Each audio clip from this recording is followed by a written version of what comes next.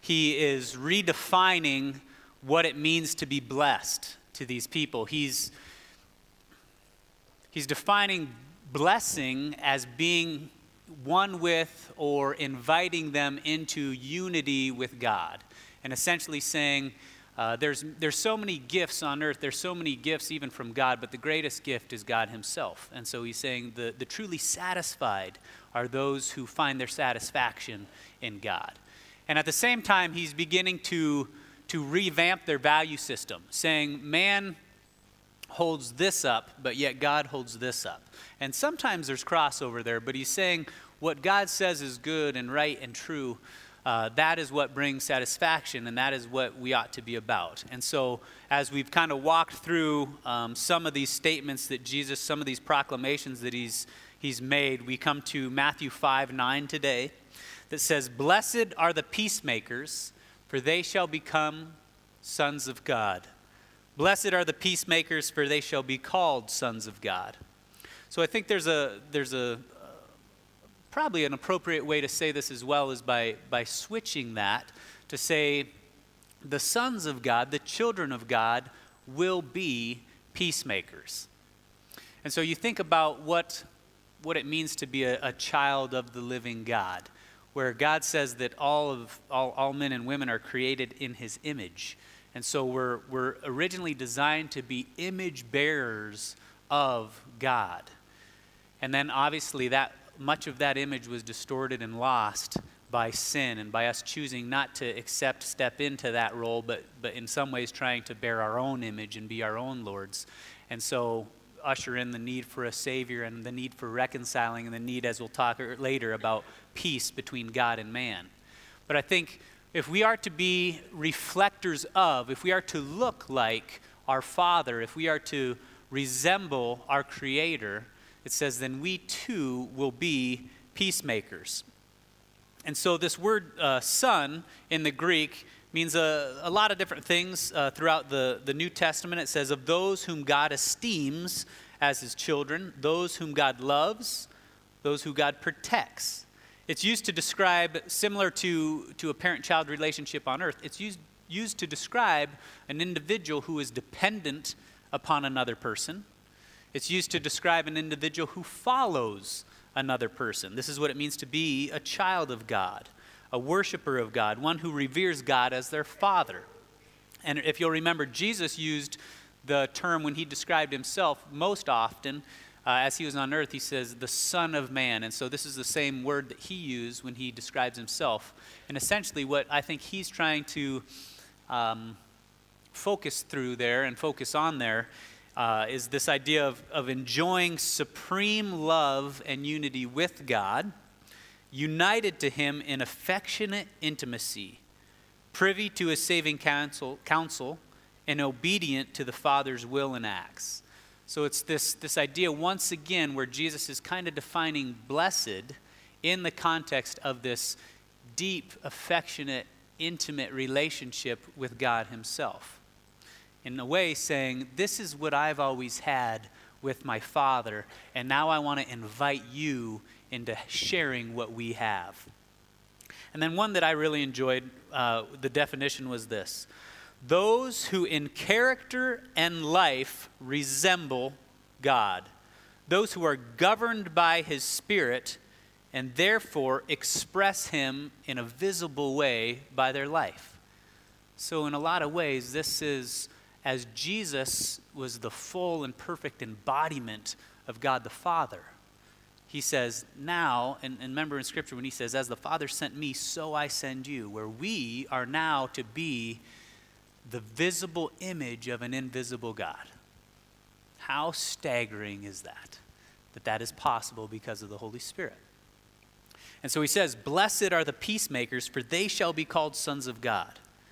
So if we fall into that category of acknowledging and recognizing our need for a Savior, if we come to the point of repentance and say yes to his invitation of our cleansing and our indwelling and being unified with him and being adopted as his sons and daughters, this in a lot of ways is he says this is what ought to be natural now. Because if you're to be my image bearer, God is one who brings about peace. And so now you, as my children, are to be about the same thing. That word peacemaker, in the compound word, this is the only time in the Greek that it is stated in the New Testament, but obviously it's made of two different words, peace and maker. And so the word peace basically is peace between two individuals. So that's that idea of harmony or concord or unity. But it can also mean security and safety, whether this between two individuals or two parties or just one. Prosperity, the tranquil state of the soul, a soul that is at rest, a soul that is one, a soul that it is quiet, or the absence of war. So this idea of peace has some different varieties of saying a real similar thing. And then maker is one that produces something, right? It's one that brings forth something. So it's an action. It's one that causes something to be. So if we break those words down a little bit, a peacemaker is one who brings forth unity, is one who creates oneness, a person that creates the atmosphere for the absence of war, whether that be within our own souls or amongst two parties, or one that produces quietness and stillness, and as we know, just a person that produces peace. And so we're going to talk through what it looks like to step into our design of being peacemakers. And I think that it's important to differentiate between a peacemaker and a peacekeeper. So a peacemaker is one who brings forth these things that we just stated. A peacekeeper is one who avoids conflict. A peacekeeper may be one who is a conflict dodger, where you've heard the idea peace at all costs. Where many times in order to keep the peace, you compromise truth, you compromise true love, you compromise honesty, and therefore we've kind of stepped out from underneath the authority of God because we're willing to bend on what we see as truly good and right, just in a lot of ways for the sake of staying comfortable, right? And so we're going to see how Jesus, being the representative of God that we get to look at and that we're one with, how did he do this as he was on earth? And I'm sure you have multiple stories even popping into your head right now where he came to establish peace in a lot of ways, but he was not a peacekeeper, right? He stepped into conflict often. But when he stepped into conflict, why did he do it? It was for the purpose of finding that peace on the other side of war, of finding that peace on the other side of conflict. So I think for us, Hebrews 12:14 helped me kind of shape this conversation. Hebrews 12:14 says this: "Strive for peace with everyone and for the holiness without which no one will see the Lord." So you get this idea of striving for peace, for unity, and for holiness. And many times those two don't necessarily go together hand in hand in our experience with people, right? Where Jesus never compromised the holiness of God, who alone is holy and pure and good and perfect and righteous, for the sake of just not ruffling feathers. And so if we're to represent him and to express him, then one, we need to come underneath that standard of holiness, of what is right and pure and good, and usher that in as we seek to be about peace with each other. Matthew 10:36 through 34 gives us a picture. There's a statement that Jesus makes that on the surface can be confusing because we know he's the Prince of Peace. And then he says this: "Do not think I came to bring peace to earth. I have not come to bring peace, but the sword. I have come to set man against his father and daughter against her mother," and so on. And so that can be confusing. Wait a minute. Why does Jesus say he came to bring the sword? Well, oftentimes in Scripture, sword is used to represent a dividing line. It's used to represent division or severing of two things. And it makes sense that if Jesus comes and offers us goodness, in order to partake in that holiness and that goodness, we have to come underneath his lordship. Well, there's going to be some that choose not to step into that. There's going to be some that choose to reject that, or either they see themselves as good and so they don't need God, and therefore those individuals who reject that invitation to come and be united to pure holiness, they will perpetually be at war with God. And so there's a division that takes place between light and darkness, of good and evil. And we know that, and we see that all throughout our experience of life. So Jesus didn't necessarily first come to just bring peace between man, even though that's a byproduct, but he first came to bring peace between God and man. And so that's the first place that we're going to start, is thinking through our definition here. One of the aspects of peace is harmony and security, or to be at one with. And you think this is exactly why Jesus came, right? Where when we had that relationship between our Creator severed because of our sin, Jesus steps in and says, now let me provide opportunity to be reconciled to God through my death and my resurrection, where you have placed your faith in me, where you can truly be in harmony with your Creator once again. So this is Philippians 4:7. It says, and the peace of God, which surpasses understanding, will guard your hearts and your minds in Christ Jesus. How does this peace come? In Christ Jesus. John 16:33, Jesus is speaking, and he said, I have said these things to you, that in me you may have peace. In the world you will have trouble, but take heart. I have overcome the world. So he's saying, first, to be at peace with God, there is one way. Well, maybe there's two. To be perfect, or through me. And I think we all recognize we've all been disqualified of the first one. So he gives us one option, but he delights in us taking that option. And he says, then you may have peace with God. And as a result of that, there is nothing the world can throw at you, nothing that the world can place upon you, or that you can place upon yourself, that God can't speak into. I love that he's standing in the waters holding back the sea, right? That God has an answer, that Christianity has an answer for every pain and hurt and trial, and it's in the promises in the person of Jesus Christ. Where there, all of a sudden, I can have peace within my mind and peace within my heart, anchored because of who he is and what he has done for me in that place of sonship underneath him. The second thing that has much carryover is now I can have peace within myself. The rest and tranquility of soul part of our definition. The absence of war part of our definition of peace. The quietness part of peace. Isaiah 26:3 shows us how this comes about. It says, you, referring to God, it says, you keep him in perfect peace, whose mind is stayed on you because he trusts in you. So I believe that the amount of peace I experience is directly related to the trust in God that I'm executing.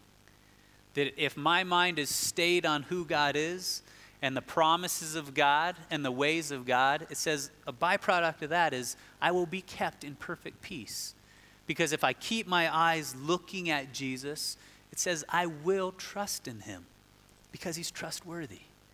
And so we beg God and we ask God to show himself to us and to open our eyes to see him in every situation in life. And it says, in that, we will be at peace. Psalms 119, 165 says this, great peace have those who love your law. Nothing can make them stumble.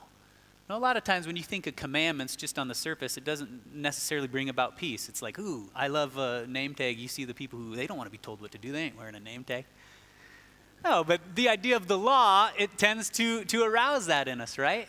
But this says, when the law is approached, knowing that all of the precepts of Scripture and all the commands of Scripture are birthed from the loving heart of God who is altogether for me, now coming underneath the commands of God is a beautiful thing for me, and it brings about peace, not rebellion. Now it's an act of faith that says, God, I know you love me and you are for me. So if you ask this of me, it's an easy yes. But yet so often in my life, it's not an easy yes because I'm still not always convinced that he's for me and that he loves me.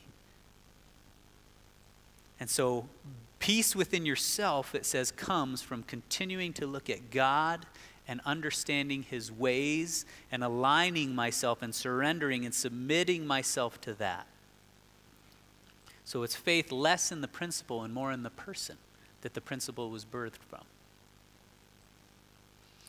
It also, peace with others. So again, Hebrews 12:14 says, strive for peace with everyone and for the holiness without which no one will see God. So there's this striving for peace that means it doesn't always just happen naturally and quickly, right?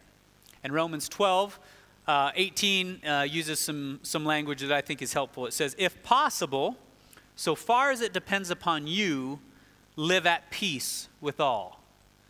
So the language of if possible and as far as it depends upon you lets us know that we have one side of this equation. When it's talking about peace within two parties, there's another party involved, right?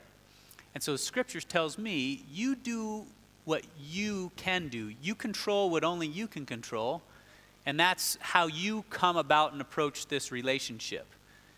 But that other part of it is theirs, that you have to let go.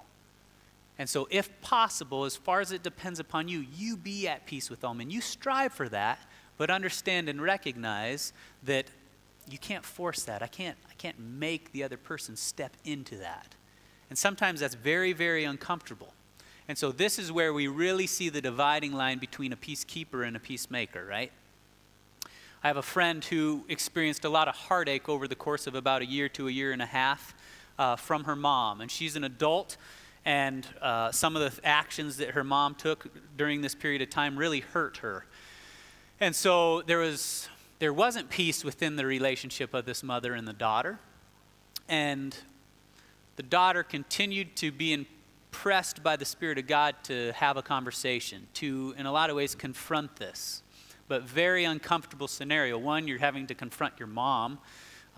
Most of the time, family confrontation isn't always like super easy to receive, right? Oh, thank you for pointing that out.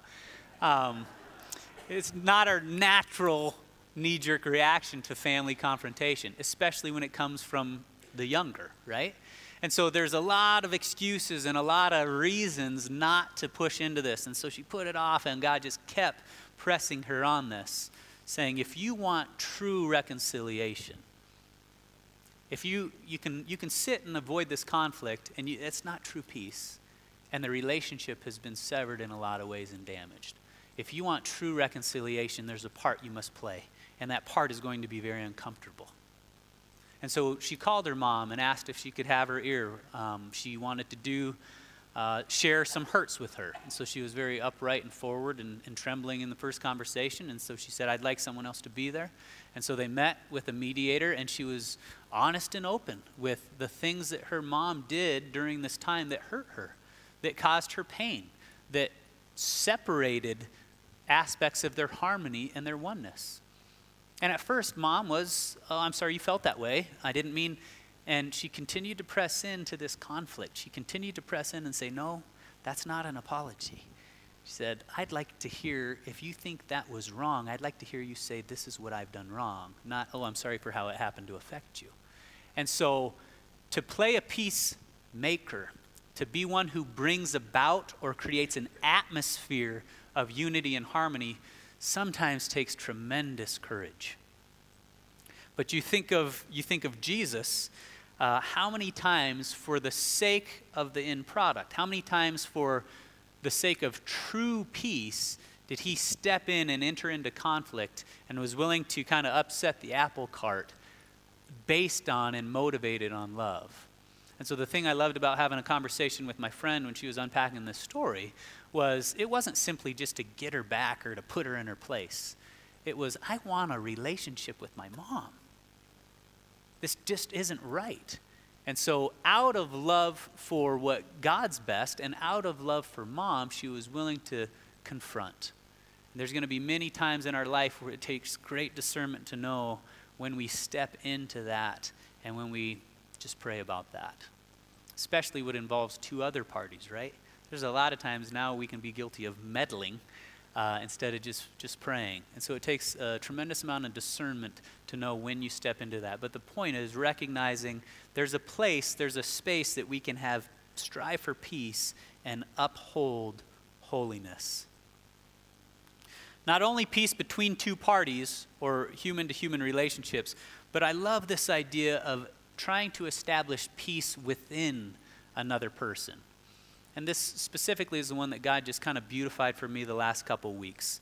Listen to Romans 14:19 says this. So then, let us pursue what makes for peace and for the mutual upbuilding. So how do we help create an atmosphere of peace for another person to rest in? How do I promote or bring forth tranquility of soul for somebody else? I think there's these beautiful pictures in the scripture that we have the opportunity, by the way that we carry ourselves and the atmosphere and the ethos that we produce, that another person can just be, they feel safe, they feel secure. You guys know what this is like, these people. So specifically, I think, blessed are the peacemakers. Blessed are those who bring about tranquility of soul or rest for others, for they shall be called sons of God.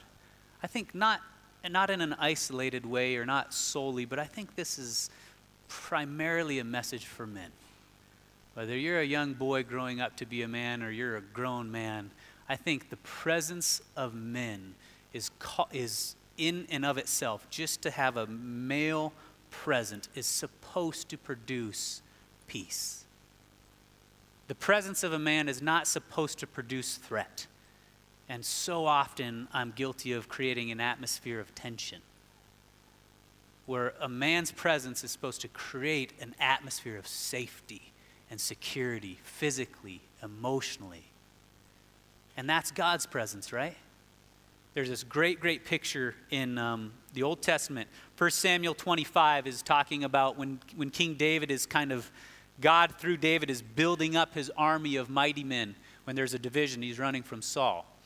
And as these men who are a ragtag group, they're rallying in the cave of Adullam, and they're indebted and discouraged.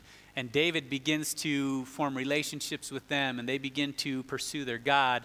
Well, they start to kind of branch out and spend some time in these villages around Israel.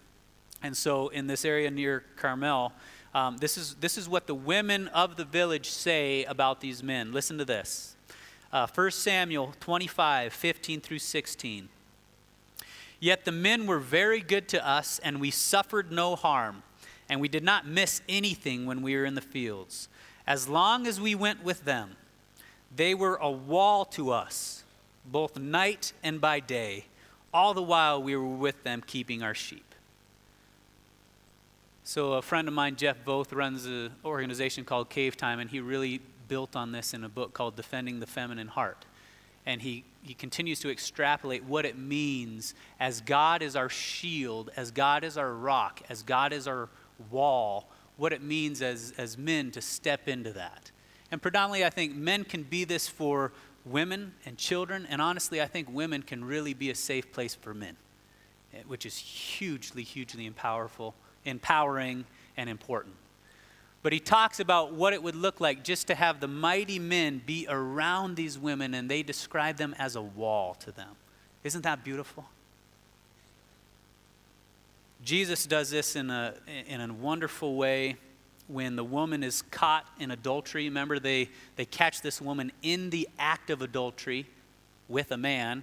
Man gets to stay free, and they drag this woman out into the public square in front of Jesus and say, this woman was caught in the adultery.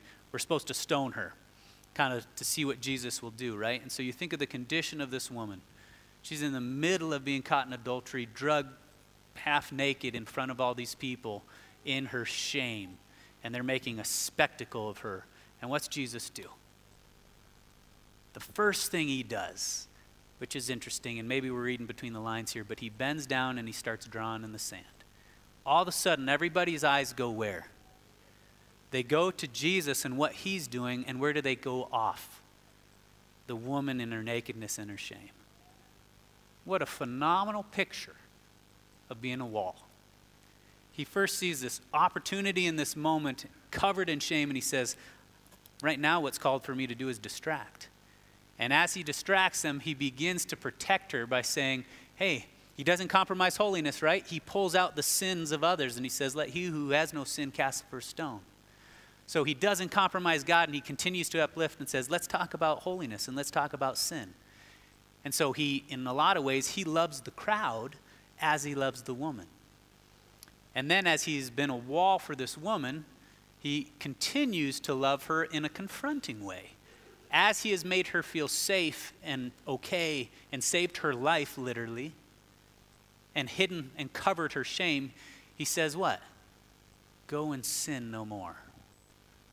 So as image bearers of God, as representatives of Jesus Christ, we're called to represent and reflect this idea of standing strong for the truth and holiness of God as we continue to instill environments where other people feel safe and other people feel secure. We're called to be walls that they can stand behind and beneath to become all that God has called them to be. And when you're standing in safety, someone can challenge you with change, and when you know they're for you, you can embrace that. If you don't feel safe and they challenge you, it feels like a condition of your love, right? And all of a sudden it's an ultimatum and we all start to backpedal.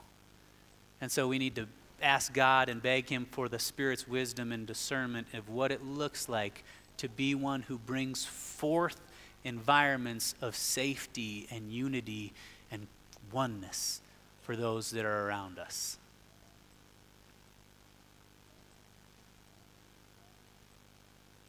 We're going to close by Sherry and Tom and some of the other band members coming up and singing a song.